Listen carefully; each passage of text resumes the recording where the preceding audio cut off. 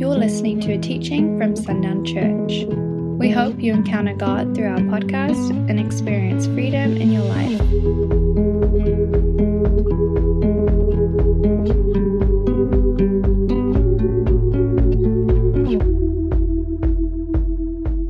This is, it's been 2 weeks since we had the nasty weather, believe it or not. We had snow this time last week. As it was coming down, we were in single-digit temperatures, and today we're in the 70s. So, welcome to West Texas and the life it brings.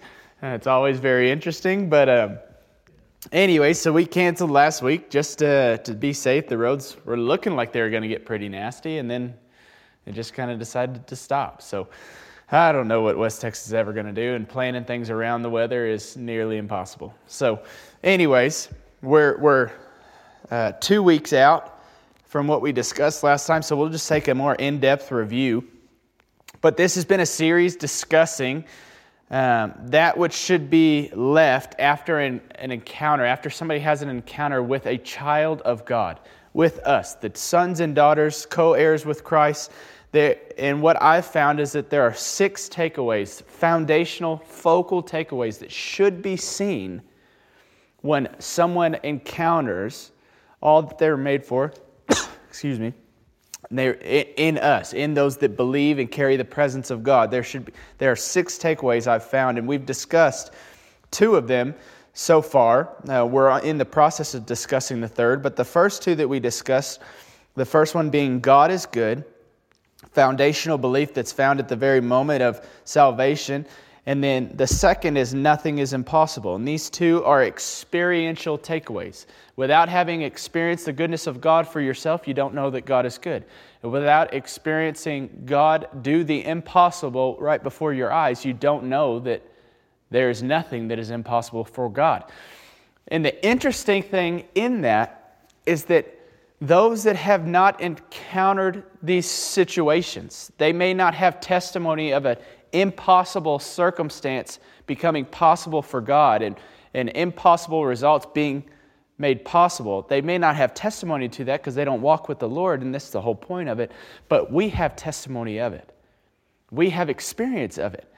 And so the hope, because nothing is impossible, is a statement of hope. The hope that we have found in this moment, in our own testimony of experiencing the impossible becoming possible in our own stories, and the hope that we have in this belief that nothing is impossible is what is left with them.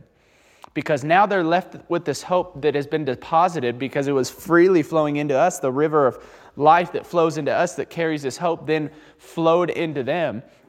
And they're left with this hope. No, they don't have testimony of the impossible being made possible necessarily. They may have it. They don't realize it. There are several of us, I know that myself included, when I wasn't walking with the Lord and then I started walking with the Lord, I could look back in my story and see how He worked things for my good even when I was not walking with Him, and how He was working the impossible for me even when I was not abiding and walking in His will. I was not a child of His in that moment in my own choice, but He was working the impossible on my behalf. And so all that to say, they can be left with this understanding that nothing is impossible because they're left with the hope that gives that statement life. And they're left with the deposit of the goodness of God because we didn't know God was good until we had an encounter with the goodness of God. And the goodness of God, encountering the goodness of God, is encountering God Himself. And we are His holy temple. The presence of God dwells in us. So to encounter the children of God isn't to encounter the presence of God, and therefore to encounter the goodness of God. And you're left with this understanding and recognition that God is good. Even though you don't have testimony, I have testimony. And my testimony is the key that opens the door for you to have testimony. That is testimony. When I speak of testimony and when I live a life remembering the testimony that I carry, what I'm allowing the Spirit to do is then go do it again in somebody else. It's living in the overflow. When I stay under the faucet and I allow this container that I am to continually overflow, what happens in the overflow is that something else begins to be touched by that water. Something else is affected by that overflow because I live in it. So,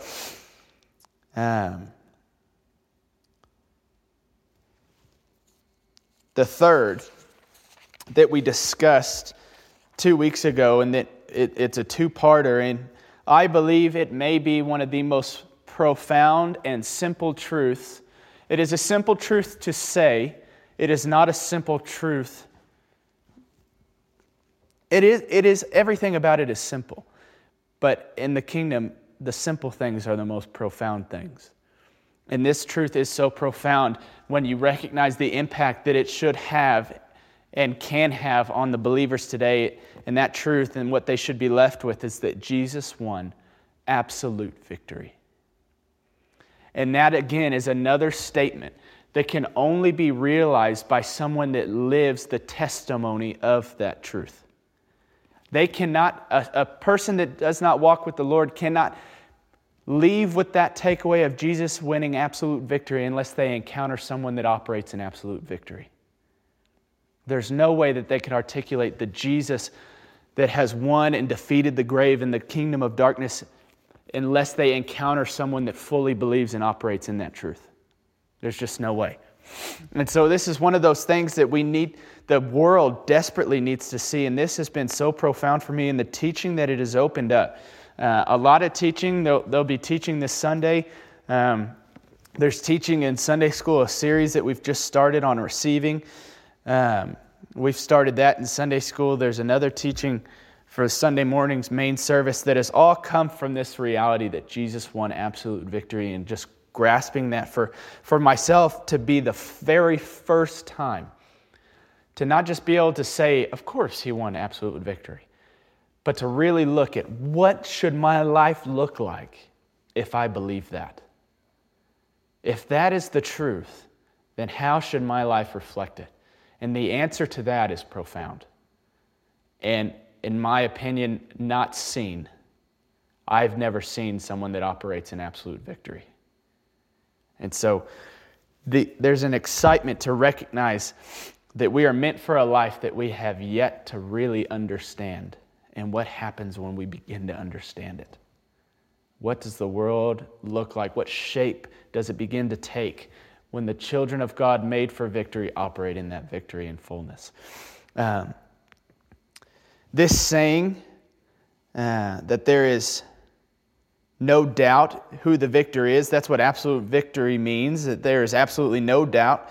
And with Jesus winning absolute victory, what victory has he won? Victory over what? Really, death and the kingdom of sin. And we can see these things listed. We talked about them on Sundays and in these Wednesday night teachings. But he's obviously won absolute victory over death, over the kingdom of sin, over fear, doubt, and division, over turmoil, over anxiety, over depression, over suicide, over addiction. All of these things, he has completely destroyed the kingdom that gave those things any power and any authority. They were all defeated by Jesus, our brother. And then we see the aftermath, really, when you think about Jesus winning absolute victory, and where does that leave us? What does that make us? Where do we stand now in this reality of Jesus winning absolute victory? We look at Romans 8:31. We're going to read this really quick. A powerful set of scriptures, a set of verses around identity, profoundly talking about identity, starting in verse 31. What then shall we say to these things? If God is for us, who can be against us? He who did not spare his own Son, but gave him up for us all, how will he not also with him graciously give us all things? Who shall bring any charge against God's elect? It is God who justifies. Who is to condemn? Christ Jesus is the one who died, more than that, who was raised, who is at the right hand of God, who indeed is interceding for us. Who shall separate us from the love of Christ? Shall tribulation or distress or persecution or famine or nakedness or danger or sword, as it is written, for your sake we are being killed all the day long, we are regarded as sheep to be slaughtered. No. In all these things we are more than conquerors, through him who loved us. For I am sure that neither death, nor life, nor angels, nor rulers, nor things present, nor things to come, nor powers, nor height, nor depth, nor anything else in all creation will be able to separate us from the love of God in Christ Jesus our Lord. Now, because of his absolute victory, Those found in Christ Jesus are more than conquerors. And then we began to ask this question. This is a scripture that we've read often. I don't know that we've actually realized and taken ownership of the identity statements that are in this. We are called God's elect. We are called more than conquerors.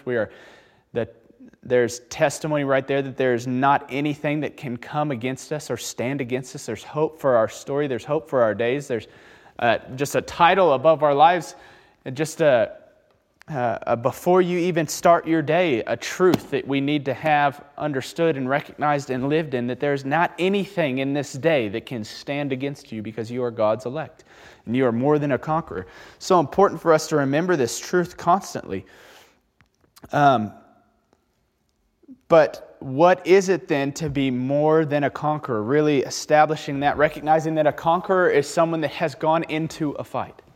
They have had to fight, and they have come out victorious. But we are more than conquerors, and Jesus defeated this kingdom, so there is not anything for us to fight any longer. There are remnants of these kingdoms that He has completely destroyed and obliterated, but there is no power of them. There's evidence of that they were there, but there's no power. Because when He rose from the grave, the power was destroyed. They have no power. There is no power in this kingdom any longer. So what is it then to be more than a conqueror? Because there is no need for us to conquer anything further, because everything that could be conquered has been conquered. So what is it then, again, to be more than a conqueror? Well, it's those who are born after the victory has been won. Those that are born the morning after. Those that are born into a day and age where all they know is victory. They don't know the work, the battle, and the war that was waged before that day. They just know that there was victory, and then now, boom, they're born in that day, where all they know, their past is only victory, and their future is only victory. And that is what it is to be more than a conqueror, those that are established in victory for victory. And we are meant to only know victory. They're, again, only remnants of a defeated power, but it is a completely defeated power, and we are made to only know victory. And so today, what did Jesus win absolute victory over? This is what, 2 weeks ago, this is where we left. What did He win absolute victory over? And I know we've already talked about this: death, sin, fear, doubt, and division, turmoil, anxiety, depression, addiction, all these things. Yes, all of these He has won and completely defeated and had absolute victory over. But turn with me now to the Galatians 5, and we'll read more of these things that He's completely defeated before we really get to the heart of tonight. Galatians 5, we'll start in verse 1. We're just going to read verse 1, then we're going to jump over to verse 16. For freedom Christ has set us free. Stand firm, therefore, and do not submit again to the yoke of slavery. And then in verse 16, but I say, walk by the Spirit, and you will not gratify the desires of the flesh. For the desires of the flesh are against the Spirit, and the desires of the Spirit are against the flesh. For these are opposed to each other, to keep you from doing the things you want to do. But if you are led by the Spirit, you are not under the law. Now the works of the flesh are evident: sexual immorality, impurity, sensuality, idolatry, sorcery, enmity, strife, jealousy, fits of anger, rivalries, dissensions, divisions, envy, drunkenness, orgies, and things like these I warn you. As I warned you before, that those who do such things will not inherit the kingdom of God. But the fruit of the Spirit is love, joy, peace, patience, kindness, goodness, faithfulness, gentleness, self-control. Against such things there is no law. And those who belong to Christ Jesus have crucified the flesh with its passions and desires. So these things listed, these have been crucified. Their kingdom that they are a part of, that they belong to, has been destroyed. But what is the most prominent today in our world? Of this kingdom of darkness that has been destroyed, what is the most prominent? As my time as youth pastor and just being a person with eyes to see and ears to hear, what I see in today, what we see most of all is anxiety, we see depression, we see great turmoil, we see a lot of fear, we see a lot of doubt, we see a lot of division. And so my question for tonight is, what is at the heart of those things? What is at the very root of those things, giving all of those things life, and this make-believe power that doesn't exist, but we give it power? Again, it's this analogy that there are chains on the ground that have been unlocked, and there is no way to lock them back. There's no need for it, but they're still on there, and it's like we're picking them up and we're trying to keep them balanced on our wrists so that we can be enslaved. But if I were to just drop my hands or raise my hands, they would fall again to the floor. They are not holding me there. The chains are there. The shackles are there. But there is nothing to keep them attached to me but me trying to keep them attached to me. It's a choice. Plain and simple, it's a choice. It's a choice to subscribe to something that is not and does not have power any longer. Now, I can say this because I know the truth. Those that don't know the truth that walk in anxiety, it's not a choice for them because it's all they know. They don't know that they're born of victory, that they're made for victory. But anyways, what is at the root of these things? And it's been an interesting day. Not often. I always, as a pastor, and just me specifically, I always feel the Lord and the word that He's speaking. I feel the emotion that comes with it.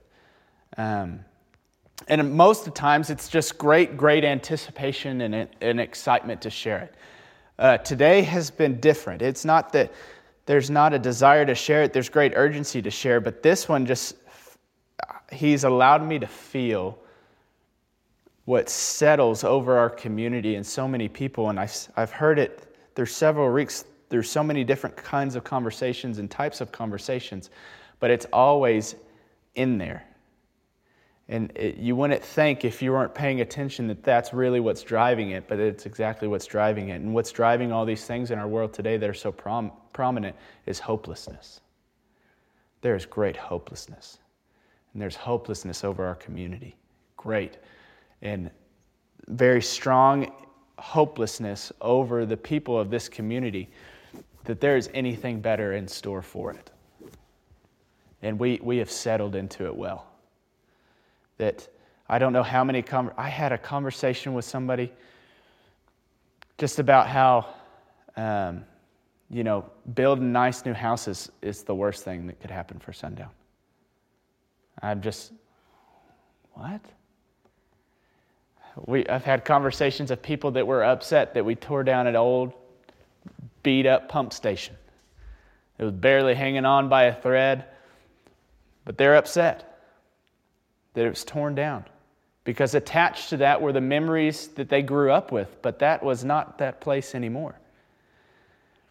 And we lived in this hopelessness because hopelessness will keep you stagnant.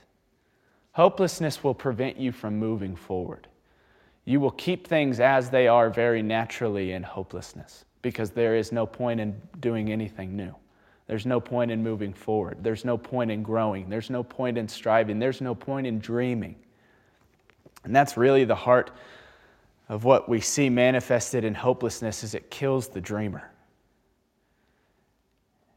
It removes any dreamer anymore. There is no dreamer in hopelessness. So we live in a world full of hopelessness. And why? Because we are, and we can read this very easily, and most of you could quote the scriptures that these truths come from. We are, identity statement, we are God's elect. We are more than conquerors. We are co-heirs with Christ. We are ambassadors to the kingdom of heaven. We are His holy temple and a dwelling place for the presence of God. We're a royal priesthood, a chosen race, a holy nation. So where in here is there room for hopelessness? Where in there can there also be associated with, and you are also hopeless? Because where in that identity, these identity statements that are for all of us, these are not specific to just you, these are for everyone that calls Christ Lord and Savior and God Father, their Father. Those that subscribe and believe that Jesus died on the cross for our sins and rose again 3 days later, conquering the grave and destroying the kingdom of sin and darkness. Those that believe that, This is their identity. This is for every one of us. So where in there is there room for hopelessness? Romans 15:13 says, "May the God of hope fill you with all joy and peace in believing, so that by the power of the Holy Spirit you may abound in hope." I'm a big definition guy. I don't just like assuming what a word means, but abound is a very simple word, but it means to exist in large amounts. So that the Holy Spirit, the power of the Holy Spirit, you may exist in large amounts in hope. So it's just talking about right there how hope is supposed to be so prevalent. We're supposed to be filled with joy and peace, and we're meant to abound in hope. Filled with joy and peace and overflow with hope. Filled with joy and peace and overflow with hope. Being filled with joy and peace, abounding in hope. It comes, as we read here, it comes when we choose to believe. May the God of hope fill you with all joy and peace in believing. The joy and peace, abounding in hope, is a result of the belief and the choosing to believe. So why do we live in a hopeless world? Well, we are quick, as we said, and we discussed several times, we're quick to forget all that He has given and all that has been given to us because we're sons and daughters to the kingdom of heaven. We've had this phrase, you can't give away what you don't have, and we've changed it recently because there is not anything in the kingdom of heaven that has been withheld from us. We cannot, in this house, and those listening right now, we cannot give away what we forget we have. It's again this example. If I see a homeless man that needs a sandwich and I forget that I have bread and meat at home, I won't think that I can meet that need. I'll just see it as a need that will go unmet because I have no ability to meet it. Forgetting that I have everything in an abundance to meet that need that's right in front of me because I've forgotten what I have. And we do that in the kingdom of heaven. We as believers, we as sons and daughters do that so often. We live in a hopeless world because we're quick to forget what we have been given, and therefore we don't give it away. And the other one that I found to be more prominent is that we choose not to believe, we choose disbelief. And let me explain that. We choose to believe that the anxiety is for me, that the depression is for me. We choose to believe in turmoil. We do not choose to believe that Jesus has won absolute victory for me and I exist in a place where I don't have to know what it is to exist in turmoil. We choose to believe in hopelessness. We're quick to choose hopelessness over hope, recognizing that God will bring and do great and new things in me and through me and around me. We choose hopelessness in moments. It's this common issue that we see in our world today. We praise God when things are good and the second things are difficult. Where has God gone? The second the tide shifts, we forget all that He has done. We choose in those moments disbelief. We need to recognize that that's exactly what we're doing. We are choosing to not believe in the absolute victory that has been won. And we're choosing to believe that there's still a kingdom that has any say over my life, that is in direct conflict with God. We choose to believe those things, and now it's not like we're sitting down and making this conscious choice that I choose the kingdom of darkness. But to choose anything but God and His kingdom and the truth of what Jesus has done, what are you choosing? The kingdom of darkness. There is no gray. There's black and there's white. You choose one or you choose the other. I had a great friend, Jimmy Needham, who was a Christian artist for a period of time. He had this song called Fence Riders.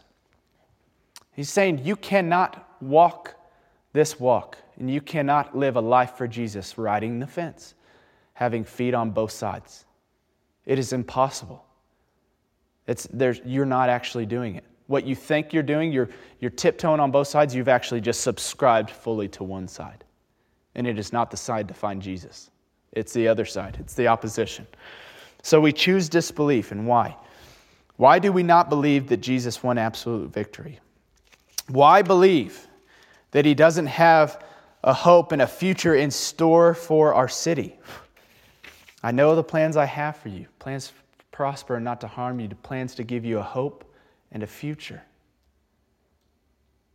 And why would the places we dwell, the children of God, why would those places be meant for destruction while He has a hope and a future planned for us? Tell me, can you live in a wasteland very fruitfully? Can you live in a place that is desolate and destroyed and just have this one patch of really nice green grass? That is not in the nature of God. He desires to establish the kingdom of heaven here in its entirety, not in part. So not just your little plot, He wants the whole city. So if He has plans for a hope and a future for you, then the place that He has sent you is attached to that hope and a future. Because you are there, there is hope and a future. For the city, for its entirety, for the people surrounding you, for the people in it that you dwell amongst, there is a hope and a future because you have a hope and a future that has been established in the heart of God and you dwell amongst them. And all things are made for Him and through Him. He doesn't desire to just save some of us. He sent Jesus for the sins of the world, not for part of us. All things are made for Him and through Him. That includes every person that lives and breathes in this city, and you have been assigned to it, and you have been sent in it.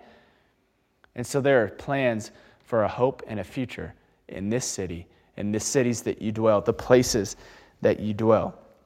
So why believe that He doesn't have a hope and a future in store for our city? He is the God of hope. Again, as Romans 15:13 says, may the God of hope, not a God of hope, some God of hope, may the God, the one who authored it, created it, brought it, and breathed it into existence, may the God of hope fill you. We are the God of hope's children. We are the God of hope's, the kingdom of hope's co-heirs. We are its heirs sitting on the throne of the kingdom of hope. So where is our hope? We must choose to believe. We must choose to believe He is who He says He is. He has done what He said He's done. He will do what He said He will do. And you are who He says you are. And then what we need to do immediately after we recognize that, we believe that, and we stand firm on that. I heard this from a friend. He's at a conference right now, and it's a deliverance conference, believe it or not. This lady, this is all she does is go around and teach identity. And I mean, it's like hyper-focused, intense. It's over 4 days. I mean, they're casting out demons. They're doing all of it, and people are receiving their identity. It's not taking several weeks, as some of us have gone through in Randy's office, and as I have people going through my office through deliverance ministry, and it takes some time. I mean, 4 days. These people are delivered. They're walking in identity, and they're going. But what she said, the head of this ministry in Houston, is just where it is right now. They travel all over the country, which is just so exciting. But if you're waiting on a belief, or you're waiting on a feeling to tell you the decision you've made and the things you say you believe in are true, you will always be waiting. So if you're waiting on a feeling attached to hope, you will never have hope, because you will never have the adequate feeling attached to that hope. It's just as simple as saying, He has won absolute victory. I am who He says I am. He has done what He has done, and He will do what He said He will do, period. And if I'm waiting on a feeling to make me believe those things, I will always be waiting. And I will find myself in hopelessness and not in hope, because I'm waiting on a feeling to move me to that side. So don't wait on a feeling for this. Just say, yes, I believe that the God of hope will fill me with all joy and peace, and that I will overflow with hope. I believe that He is establishing His kingdom in this city, that it would look more like the kingdom than it does anything else. And I believe that He has plans for a hope and a future over the places that I dwell in, over the cities that I'm in. Not just for me, not just for my family. God is not that small. God is a God of big dreams. God created dreamers. Dreamers are those that are after God's heart. David was a dreamer. And he was a man after God's own heart. Jesus, in His entire ministry, you see Him dreaming of the possibilities of the things to come when the people get full of the presence of God.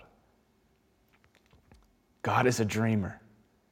And dreamers are rooted and found in hope. And so it's simply us just saying yes to it, believing it, and standing firm on it. I had a mentor in college, Jack Robertson, who said, it is just 1,000 times a day decision until it isn't. So if you have to say, I believe in this and I will stand on this 1,000 times a day, say it, because one day you'll wake up and you won't have to decide that anymore. It will just be your life and the reality of it. And then once we do that, we must recognize that we have been sent here to author and establish the kingdom of heaven in these places, so we are the ones that get to teach this community how to hope again. We get to show them hope. We get to rid them of hopelessness, and we get to teach Sundown, Texas, hope by being hope to the hopeless. It's that simple. We don't have to sit them down and go through all these things. It just, when they see us, do they see hope? And teach them that way, because they are made for that hope, just as we are made for that hope. For we are all filled with the presence of God, and the presence of this God is the God of hope. So we must choose to believe it, and we must live in it. Period. Plain and simple. But this reality that Jesus has won absolute victory should give us so much hope that there is not a day where we falter from this truth that Jesus has won absolute victory, and I am a child of that victory. And who can stand against God's elect? And I am God's elect. There is nothing. Not even life. It says life or death. He defeated the kingdom of death, but even the breath in my lungs cannot stand against God's elect. There's not a living or a dead thing that can stand against me. So I will hope and I will dream, because Jesus has won absolute victory, and so in a world of victory, there's only possibility. Graham Cook said this, he loves when members of his team bring problems, and they don't bring problems, they say we've got some possibilities. Because there are things that they need heavenly solutions for. But that is the reality of a child of victory that sees their world as a world of victory. I live in the days of victory because I don't have problems, I have possibilities. And talking about, if his car won't start one morning, or something breaks down, or something lands in his lap, it's a big deal, and he needs God to help out. What most people would say is a problem. His friend calls him, says, what's going on? He tells him, and he's jealous because he gets to see God at work in his life, and he doesn't get to see it. Like, I want my car to break down because I want God to do something miraculous. Right? They get excited at the opportunity they have for God to be God in their stories. That's a child of victory. Seeing the world that I live in, I am a child of victory, born into victory, for victory, only for victory. And so what could take away that child's hope? What could remove it? And when you think about it, we teach hopelessness. We teach it to our kids. I don't want my kids to live a day without hope. Why would we want to teach them such things? We don't have to. We don't have to. That's the thing. We're not stuck in this to where we have to teach people hopelessness. We get to teach people hope. We get to do that. We don't have to teach them anything else. And what a world, what a day. We live in the possibility of forgetting what hopelessness is. That's the reality of our lives that we get to live in.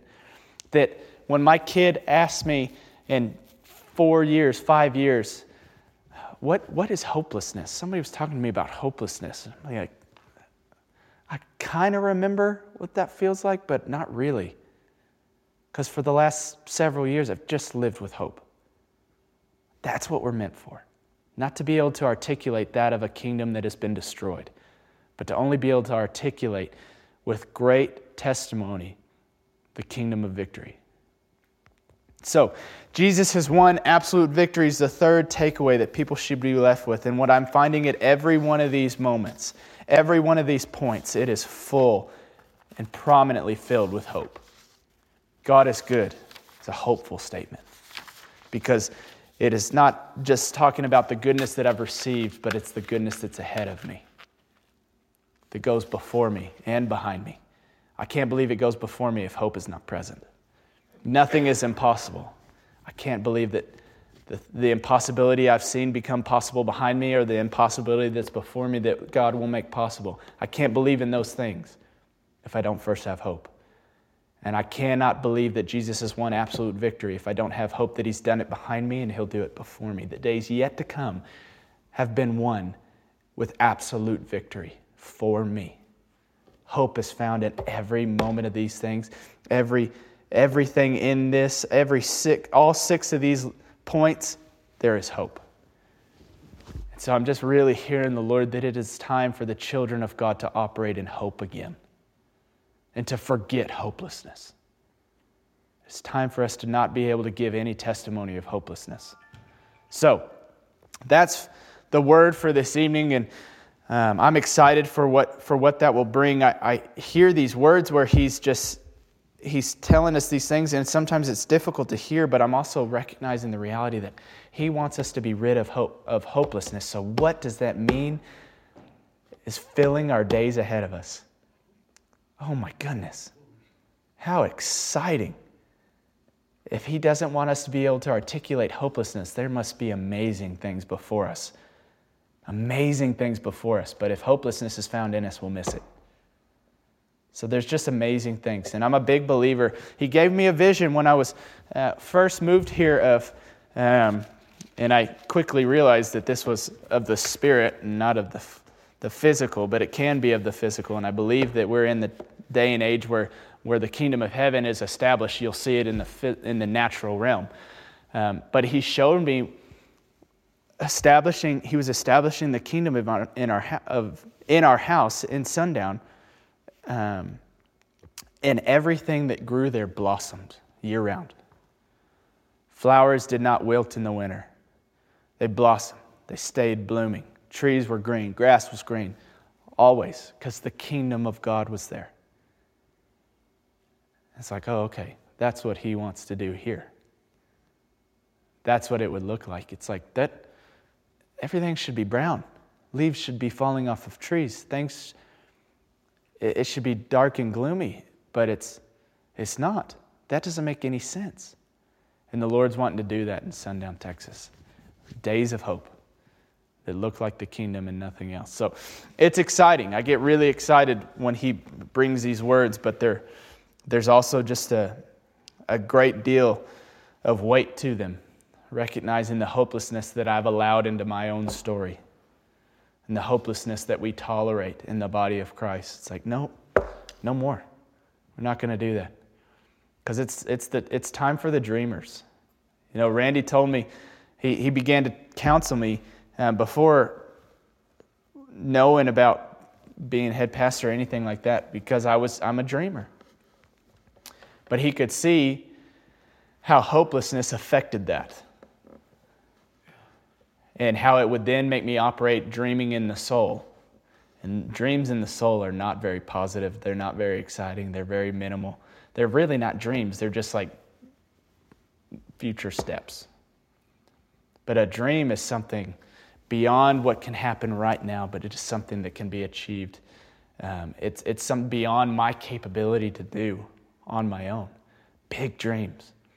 And it's what the Lord wants for us to see. And the Kindness Project is meant to be a project full of people, an organization full of people that are just dreaming over their city. And then through that dreaming, seeing what they can do right now to make those dreams closer. That's all it is. Dreaming over your city, hoping over your city, believing in great things over the place that you've been assigned. Because that's the other thing that we need to realize. Sundown is our assignment. It's not the city we live. If you're here, for whatever period of time you're here, this is your assignment. This place and its people. Because I don't believe we exist on accident. For such a time as this, we exist now. And so this place is our assignment. And it's a hopeful one, not a hopeless one. Thanks for listening to this message. For more resources, visit sundownchurch.com.